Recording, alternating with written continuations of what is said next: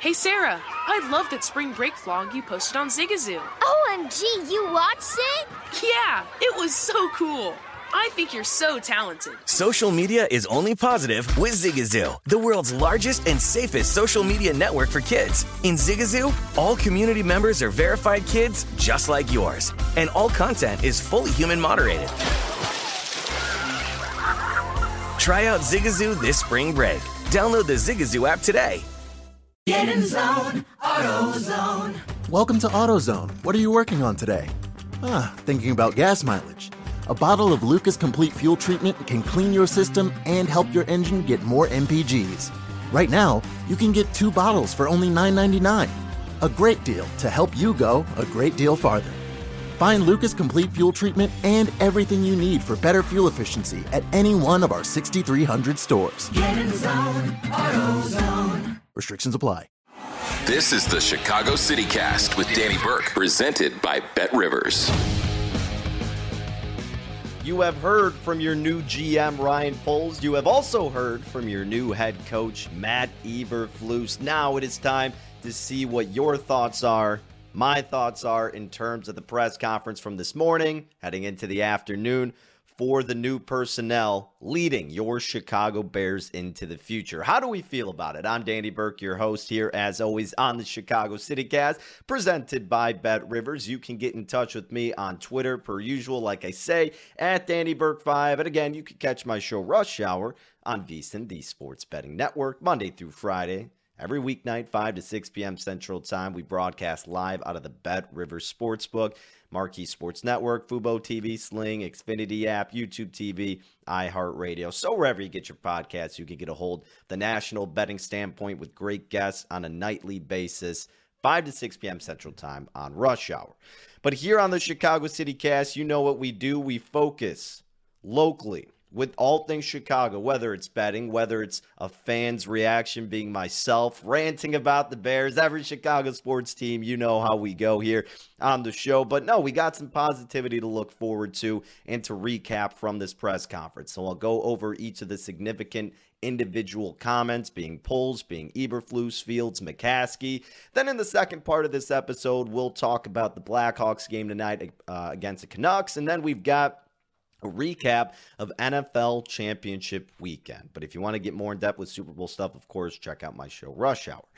But let's begin with Poles. All right, we're going to not go necessarily in order of how they said it or what they said, but just grouped by the specific person. So we'll start with Poles, who was the first guy out there really taking all the heat and all the questions. Not really heat, but you know what I'm saying. So Poles, the biggest thing that he said, well, first and foremost, I thought it was kind of interesting to see how he was acting up there. You know, he seemed a little bit nervous, right? He seemed a little antsy, a little anxious, kind of, you know, touching things and looking around a little bit. But look, who cares? You know, public speaking, the number one fear over death, is always kind of the thing that's attributed to it, with a lot of people saying you're not paying him to speak in front of cameras and microphones. You're paying him to develop a winning roster and a winning franchise. And what he said after he kind of seemed a little bit nervous, got those nerves away, was calm, confident, and cool, and he seemed very curious and very open to doing whatever it takes to making this a successful organization, which was awesome to see.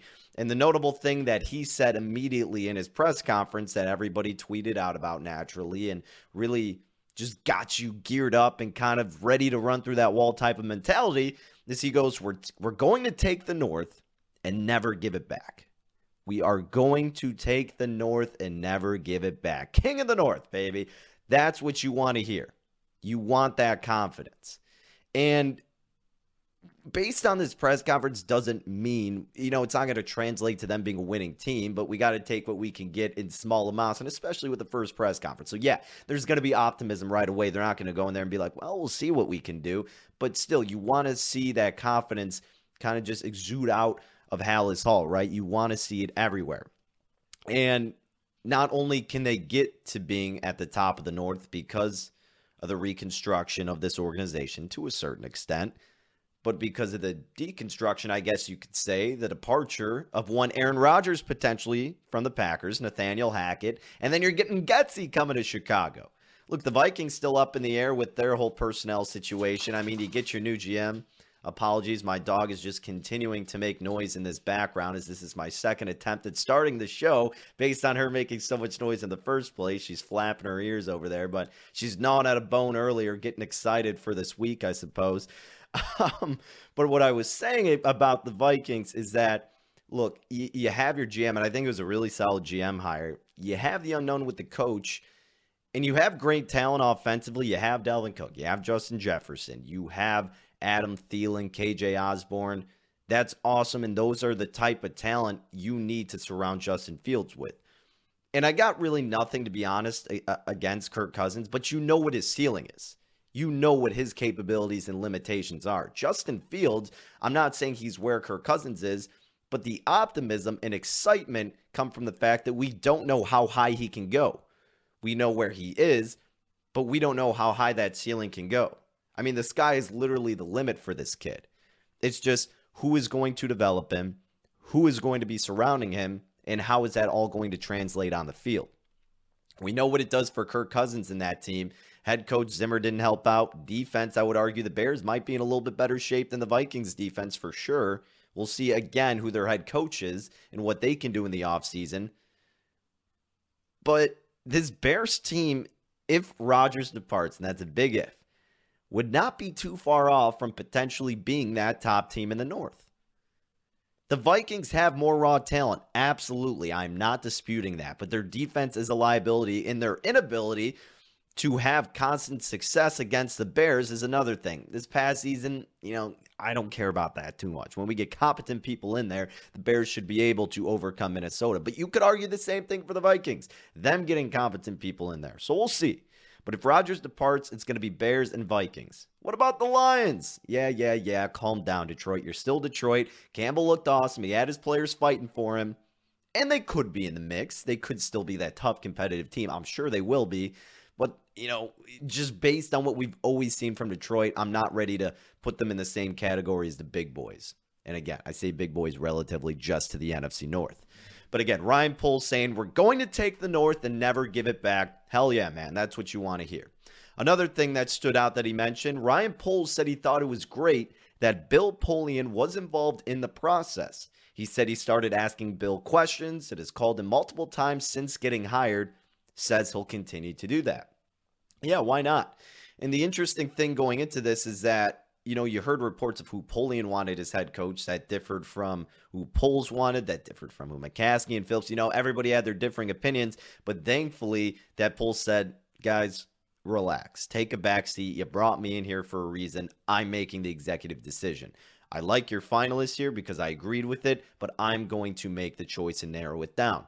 Bill Polian, the only reason to be salty is because, well, you brought me in here, so if you're not going to fully take my advice, what the heck? I'm sure he doesn't really care. You understand, you give your advice. It's not going to solely come down to your decision. But again, yeah, why wouldn't you keep referencing Bill Polian? The dude has had success his whole life. He's an absolute legend. So, yeah, use your resources to the best of your advantage. With Poles really alluded to, he was pretty much saying that many times throughout the conference. That's why it was refreshing, right? With Matt Nagy and Ryan Pace, you didn't really hear them talk about consulting outside sources. It was always an ego thing, and at least more so with Nagy.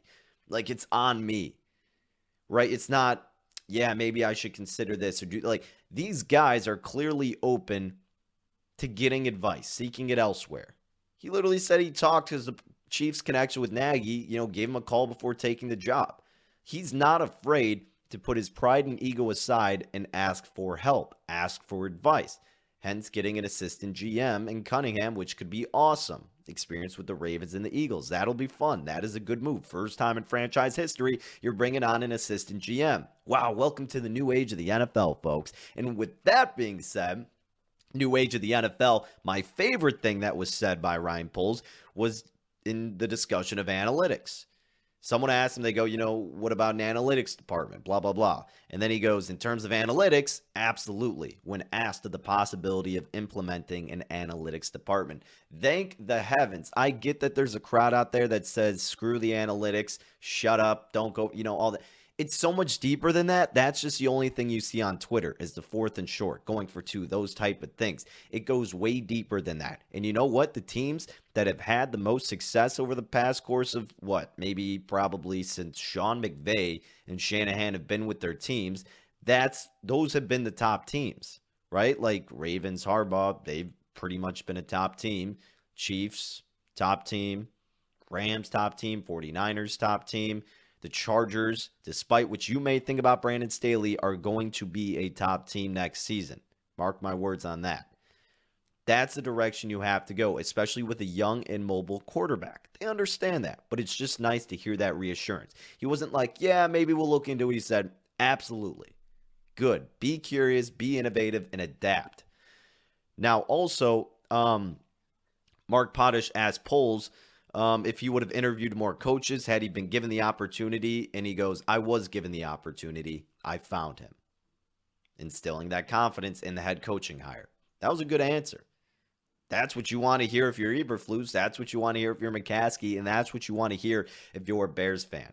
If you trust Poles, if you like what he said, if you're going to trust the process and have confidence in him, then you have to have confidence in him having it in Eberflus. And Poles, again, at first he got a little nervous. Then he was picking it up, getting adjusted. We're not paying him to sound good in front of cameras and TVs or cameras and microphones. You know, you're paying him to get the right pieces in there. I don't care if he sounds like an idiot. You don't need guys who speak well in front of the press.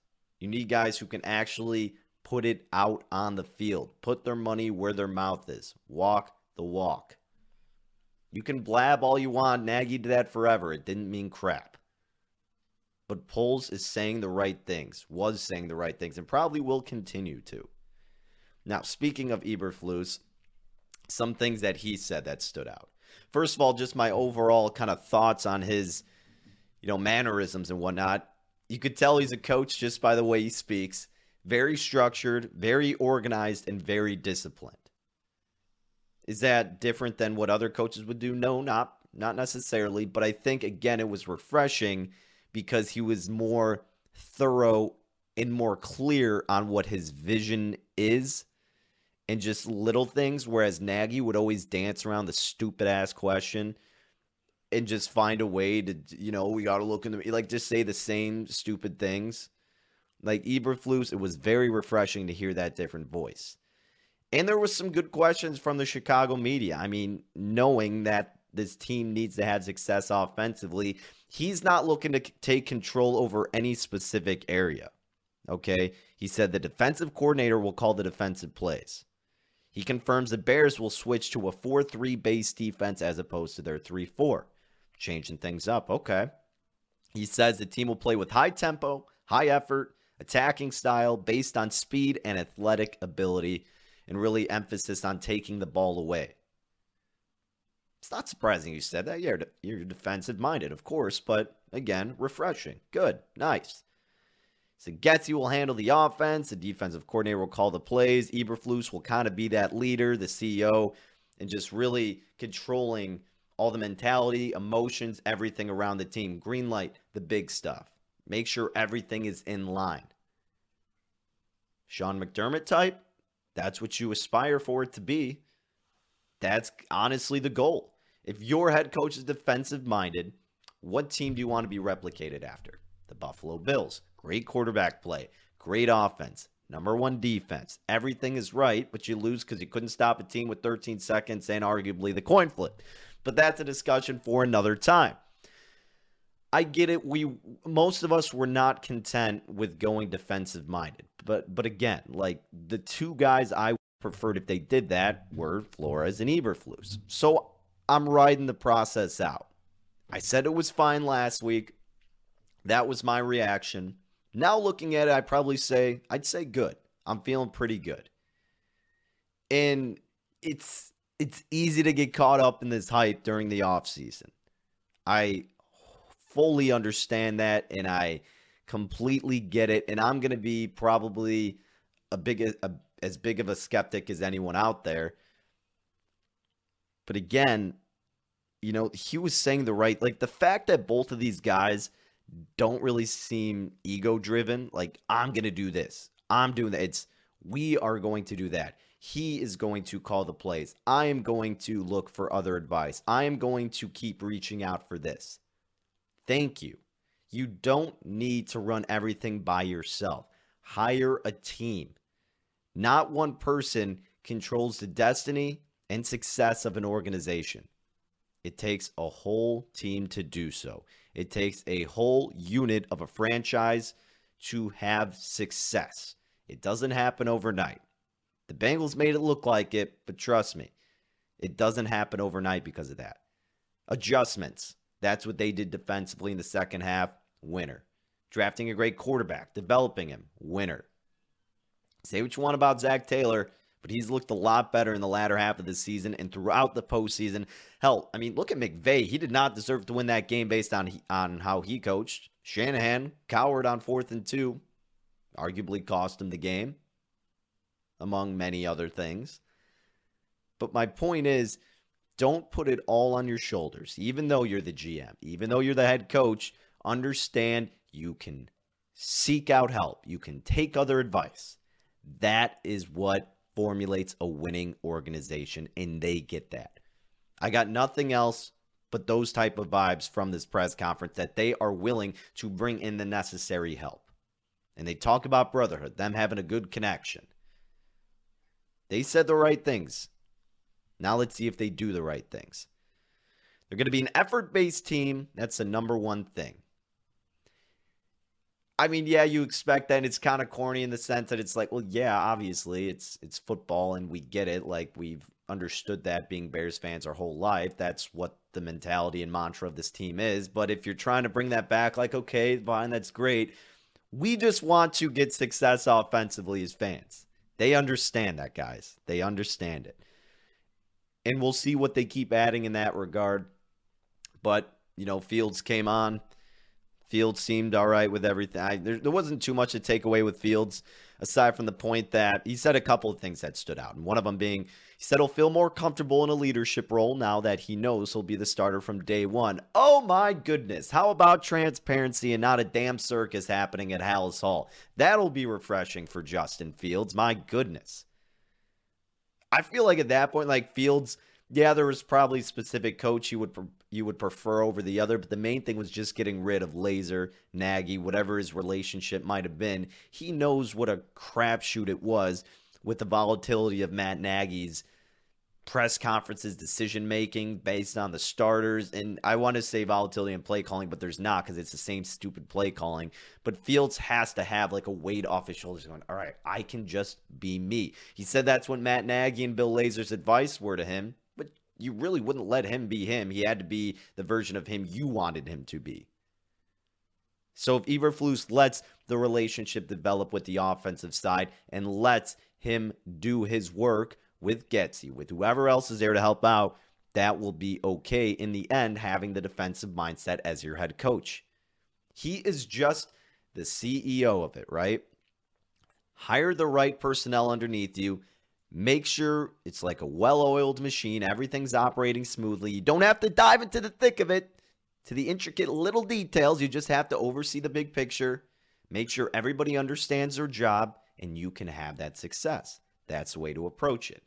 Also, Justin Fields points out the way he's approaching having a defensive-minded head coach in the way that it can help explain coverages, and he's excited that the new OC Luke Getsy will be fully invested in the offense without other responsibilities. Ding, ding, ding. Mr. Bald Guy, head coach, did not do that. He was trying to control everything.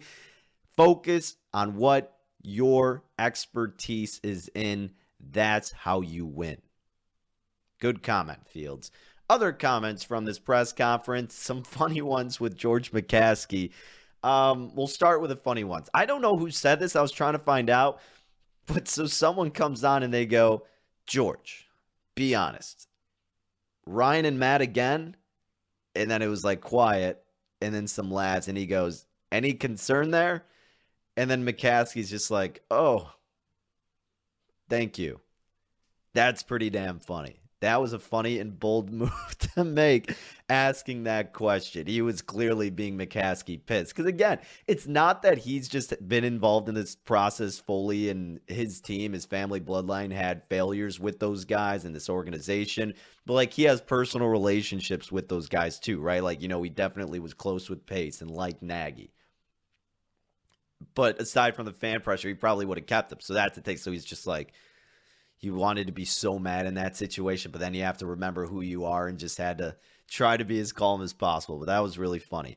And then people kept asking the questions about him and Ed O'Hare and if it was actually him driving to pick up Poles. So he said, yeah, he drove to O'Hare himself, did the whole parking in the White Sox level entrance or whatever. And, yeah, $3 parking, whatever it was. But he said he picked him up himself, no driver. Wanted to take Poles to Halas Hall, wanted to get extra conversation along the way. Look, if you're still salty about that or think it's weird, again, go pound sand. Like, that's a genuine cool move. You could criticize McCaskey for damn near everything, but I think that was a pretty cool gesture. And I like that people addressed it too, and he was open about it. Awesome. Aside from that, what was kind of interesting was that they wouldn't announce the contracts of Poles and Eberflus, which is strange, but he made it seem like it was the norm, which it wasn't, as another reporter alluded to, that he made it public about Pace and Nagy, right? And as most people in professional sports, their contracts are public. He said, well, at their discretion, you know, they prefer if it was kind of kept on the DL. I don't really care too much about it, but it is curious to know. You want to know what the limitations and the correlation with those expectations are based on the timeline that is given to them. But again, you don't want to nitpick it too much. Let's just hope they can get that process going as soon as possible. So all in all, after this press conference, what's your takeaway? If you weren't as confident before, are you now? Did this press conference reinstill this confidence in you? Did you expect this to happen? Are you saying, dude, who cares? It's a press conference. They're just hearsay. Let's wait till they put it on the field. You could probably say yes to all of that. But again, I went last week from going, yeah, I think it's pretty fine with the Eberflus hire too. I think it's pretty good. I'll put it up right now. So you get a little bit of an upgrade from me. Poles, I think he gets even more of an upgrade. Like Eberflus, you get what you expected out of that type of guy.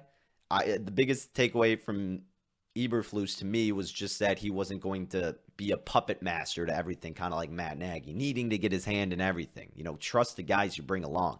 And with Poles, it's that he is willing to seek out other advice. He's willing to put his ego aside and help other people construct this team and look into the new age of the NFL, aka analytics, adapt or die. Poles I was really impressed with. Very much so. And I'm not saying that like anything against Eberflus. Again, what Eberflus said was very much expected.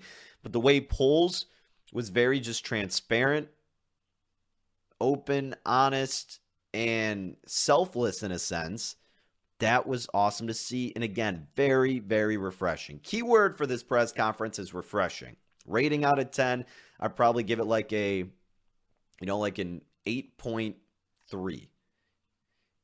And like a 9 to a 10 would be just, I don't know. We were already psyched with the hire, and they just absolutely crushed it. And they did do really well in this interview.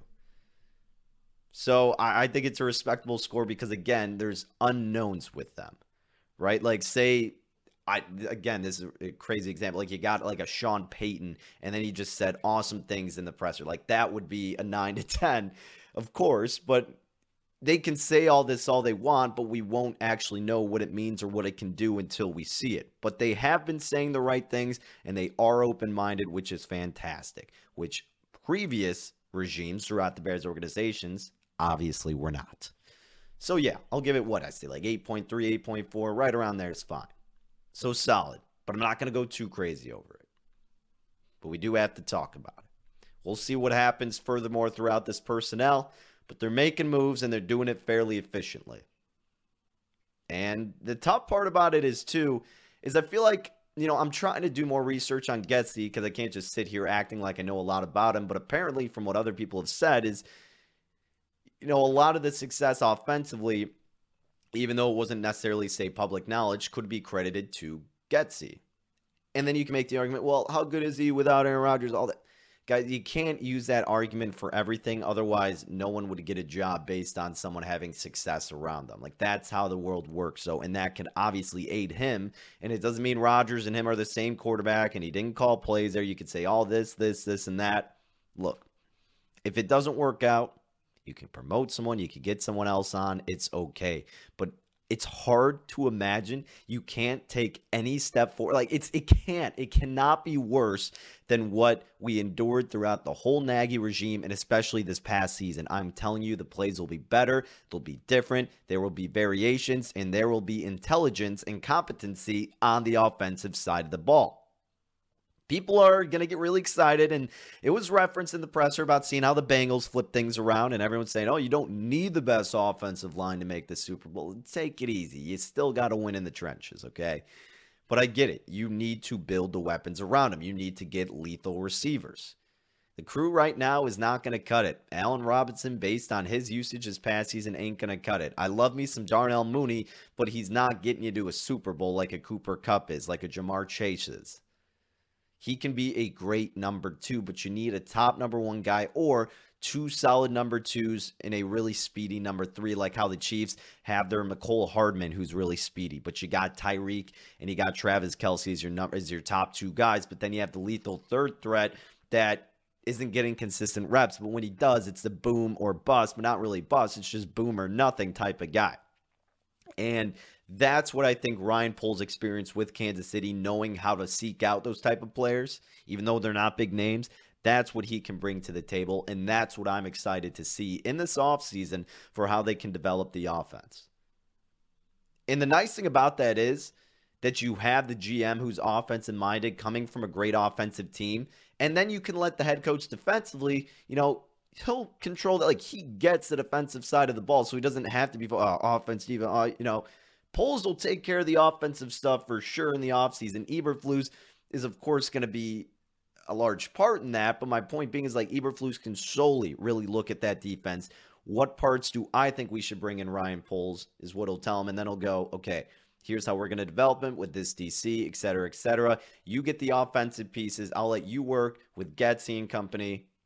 So that's the thing. Like, I like that they're on opposite sides in that regard. And it's not completely opposite spectrum. Like, Poles could like defense too and have a good hand at it. But I think it's good that you're kind of getting a yin and a yang. At least it seems like it could be the case as of this point. So I'm excited. We'll see. They're already gearing up. Free agency, everything in the offseason. Talked about the draft picks, the limited amount that they have, what resources they could use. I'm pumped. I think they could make it work. I don't know if it's win a Super Bowl, make it work. That's going to come down to Justin Fields and what offensive talent you can get. But in terms of immediate success relative to how bad they were before, I absolutely trust that and believe that that can occur. So bright days ahead, folks. Believe it. Coming up next here on the Chicago City Cast, presented by BetRivers, let's talk a little bit of Blackhawks here as they take on the Vancouver Canucks at the UC tonight. And then we will recap NFL Championship Weekend. Were you mad? Were you happy? What are you looking forward to for the big game? All of that and more as we round out a Monday edition of the Chicago City Cast. Place your legal sports bets at BetRivers.com, your new home for sports betting. Millions of betting options a year on the sports you love. We offer live in-game betting on major sporting events worldwide. Tons of bets available during games, from money lines, prop bets, and many more. Sign up now, and we'll match your first deposit up to $250. More bets, better odds, more action. Place your sports bets at BetRivers.com. Not valid for any participant of the Illinois Game Board statewide voluntary self-exclusion program. Must be 21 years of age or older. If you or someone you know has a gambling problem, crisis counseling and referral service can be accessed by calling 1-800-GAMBLER. 1-800-426-2537.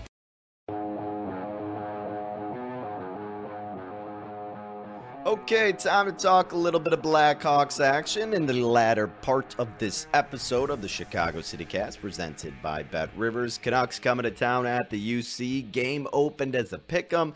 Total opened about 5.5, and currently at BetRivers, you're seeing your Chicago Blackhawks minus 110, Vancouver minus 106.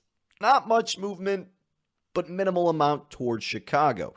Puck line, if you think the Blackhawks can win this game by 2 or more goals, hard to ignore the value of plus 225. But if you want to take the puck and a half with Vancouver, it's minus 278. Total at 5.5 has juice to the over, minus $1.20. The under is even money. Canucks are a struggling team as of late, just like your Blackhawks. But the Canucks are 3-4-3 in their past 10 games. They just lost in overtime versus the Flames on Saturday, 1-0. The Canucks, they're near the bottom of the NHL with an average of just 2.43 goals per game. Blackhawks are right there too. And they've only scored 4 goals in their past 4 losses. Goodness. Blackhawks did score 4 themselves versus Colorado on Friday, where they lost 6-4. Look, we talked about that game. I said, I get it, McKinnon's out, but there's still great value with Colorado and heck, even the puck line. And, well, they won and covered the puck line. Hopefully you got involved in that. Chicago, though, like we said, struggle city, 1-3-2 the past 6 games, and they've allowed at least 4 goals against themselves in 4 of those games, including the lone win. So the past 6 games, 4 goals in 4 of them, and even the one where they won. Good news for the Blackhawks. Looks like Seth Jones, their defenseman, could be back for this game. And also good news, and I should have looked this up before, so that's my fault as a broadcaster, but Vancouver will not have Thatcher Demko, their starting goalie, and the net's going to be their backup. Yaroslav Halak, one of the two. I'm sorry, but you get the gist. That's what all that matters, is that he is not good as Demko. He is 1-4-2, 2.6 goals against average, and 91.5% with his saves. On the road, 0-3-1, no wins for Mr. Backup, with a goals against average on the road of 2.6 and a save percentage of about 92. Only game he's won this season was against the Blue Jackets in 4-3. If you don't really follow hockey that much, Blue Jackets ain't good.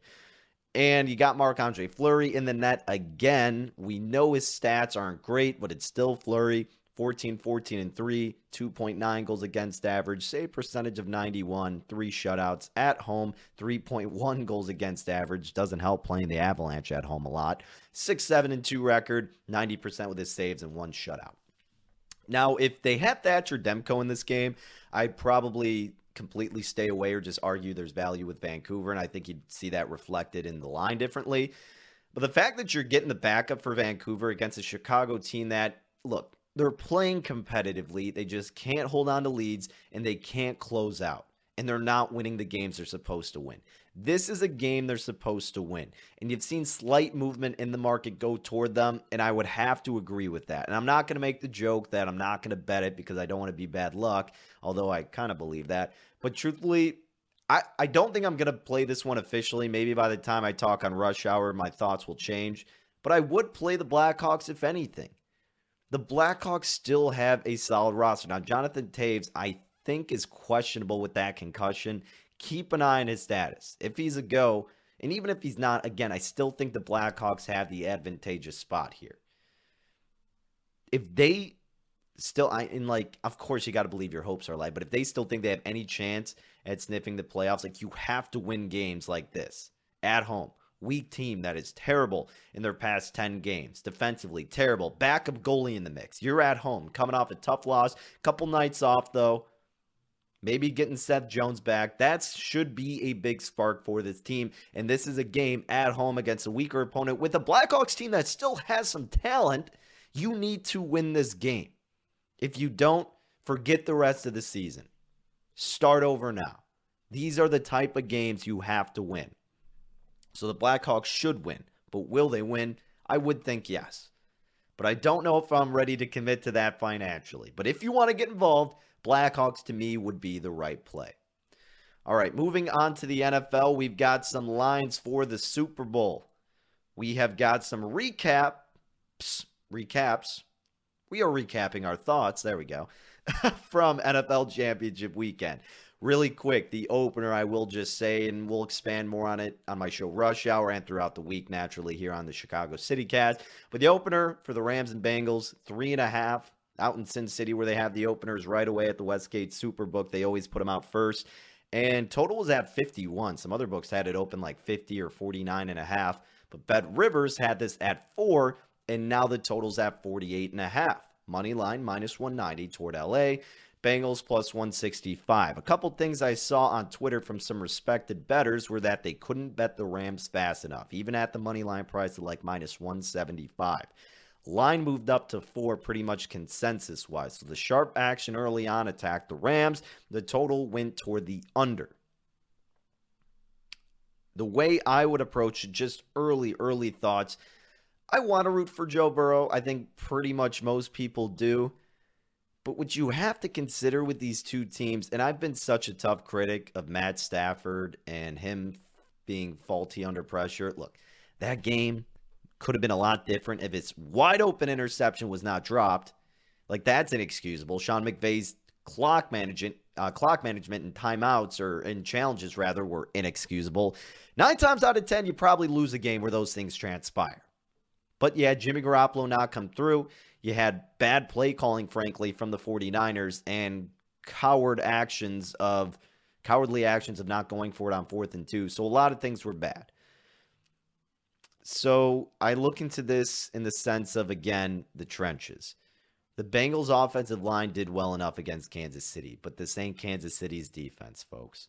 This is a Rams defense with Von Miller and Aaron Donald up front. Yeah, they're going to have a day against Burrow. They're not going to be able to run the ball. Oh, Jamar Chase. Jalen Ramsey, I will counter you with that. Yes, you still have T. Higgins. Great playmaker. I understand. It's just like whatever the Bengals have, the Rams have an answer. Defensively, flip the script. Bengals, underrated defense. We have addressed that. Fantastic performance in the second half. Adjustments. Made Mahomes look like he had never played the damn position before. Looked like guys in Madden who were just scrambling for their life. I've literally done those same plays in Madden, what Mahomes was doing on that red zone trip. Like, that was terrible. That should be talked about, how bad Mahomes looked.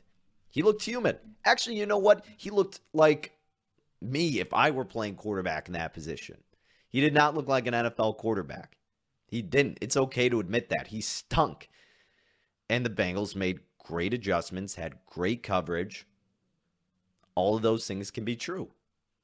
Pathetic to blow that lead at home in an experienced place against a team that had a win total of, 5.5, as low as that. I bet the under 6.5, and now we're seeing the damn Bengals in the Super Bowl. That's the beauty of sports, and that's the beauty of betting, except obviously not the beauty of losing it, but just how crazy things can be and how quick a 180 can occur in sports. Bears, we are looking at you. Of course, the expectations are not that high, but they weren't that high for Cincinnati. Again, though, with this number at 4, because I kind of want to bet the Rams. I think the Rams are going to win.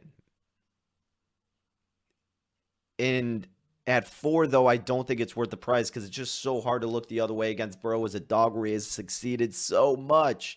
And he is a winner, and he is so damn swaggy and awesome. But again, the Rams have been building up to this from 2016, 2017? The Bengals just flipped the script this season. It doesn't mean they can't go all the way, but the Rams have been building for this for a while. They went all in. They have the better offensive and defensive line. They have the better defense overall. Quarterback, probably give the advantage to Joe Burrow for sure. Running back, yeah, Joe Mixon. Receiving crew, it's close, but you give the slight edge to the Rams. Jamar Chase is right up there, but OBJ, I'll take him over T. Higgins. I don't know, man. You get protection from Matt Stafford, and he's not making those dumb throws that he did that got dropped. The interception in the end zone, not his fault, right? It was tipped. But the one that was dropped was absolutely his fault, and that's what scares me from wanting to bet the Rams. I'm going to wait. I'm going to see this thing get back down to 3.5, presumably. Not sure if it'll touch 3, but the immediate action you're seeing are from the sharps, right? You're going to get those early numbers. It'll probably be steady, if anything, move a half point back and forth throughout the course of the week. We got 2 weeks, folks. The public only affects lines when it's the Super Bowl. Only game in a sporting event that is affected, well, aside from probably like World Cup action or something or whatever overseas, that's a huge sport. But United States-wise, the only sporting event where the public actually alters a line is the Super Bowl because of the volume of betting. That won't be impacted until Super Bowl weekend. People don't need to get their money tied up for 2 weeks, casual bettors. They're going to Vegas to watch the game. They're going to places to make these bets. They're getting their friends who never bet making bets before the game. That's when you will see the actual alteration and impact of this line to where you might get it in your favor or might get it against you. But I'm going to wait. There's no need to rush. Got to wait to see what the injuries are like. Let's wait and see just, I don't know, what some of these players are saying, and let's look deeper into the research. And we'll do all of that on Rush Hour. We'll get plenty of guests to help preview it. But I'm leaning toward the Rams right now. No thoughts on the total per se. But Stafford, man, he's been working for this his whole life. And he's made it work well enough in his first campaign with the Rams, despite the ugliness that we have seen. Despite catching some lucky breaks for sure. To me, the Rams are the deeper team with the better coach. Again, Zach Taylor has improved and impressed immensely. I still think the jury's kind of out on him. But you can't dispute what he's done to this point. McVay, hard to give him confidence after how he mismanaged that game. But it happens. Some guys crumble under pressure. Some guys don't know how to act. But McVay's been there. That's the thing. He knows better. And I think he'll improve on that for this game. He's getting a little bit nervous because Shanahan's been his daddy, right? Won the last 6 games. So he's kind of got those nerves. I don't want to get outsmarted. I'm playing chess here.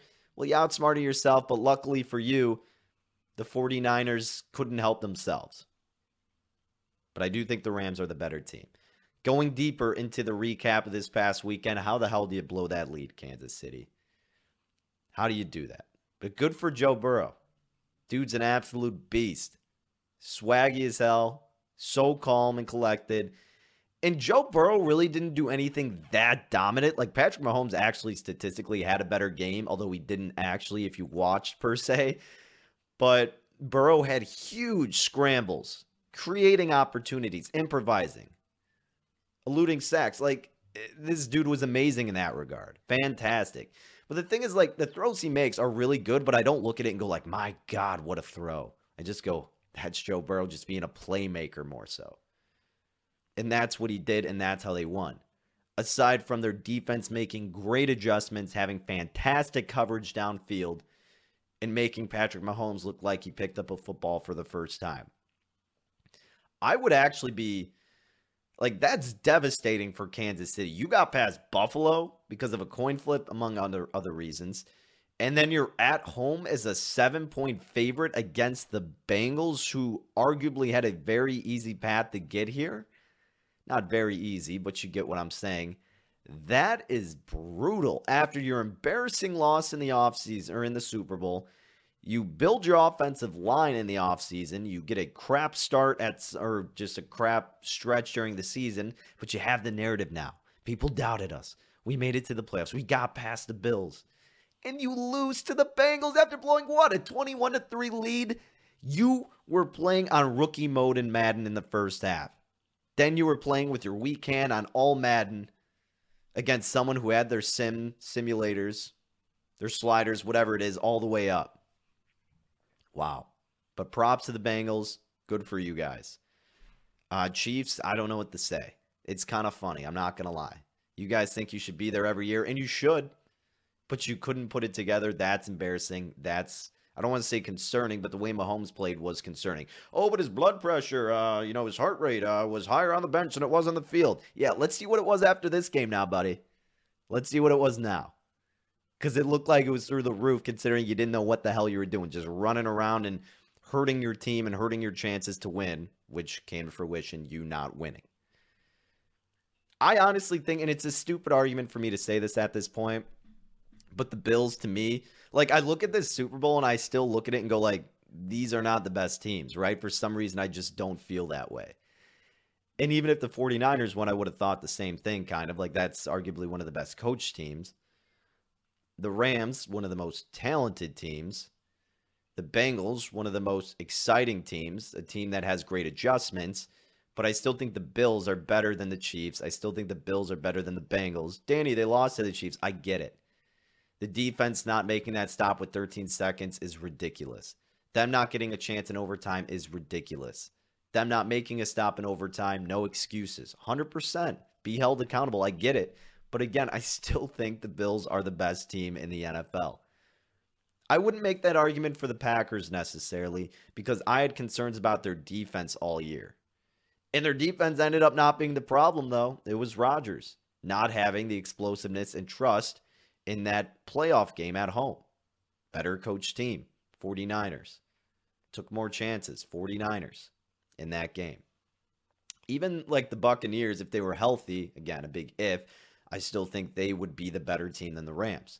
But you can't do if, ands, or buts, right? You can't do that. Those are hypotheticals. Those are what ifs. We don't live by what ifs. We live by results. And the Rams came through. So yes, technically these are the two best teams. It's just funny. And I was talking to a friend about, like, I don't feel like that's the case. But situationally, they took advantage of their spots and got to where they are.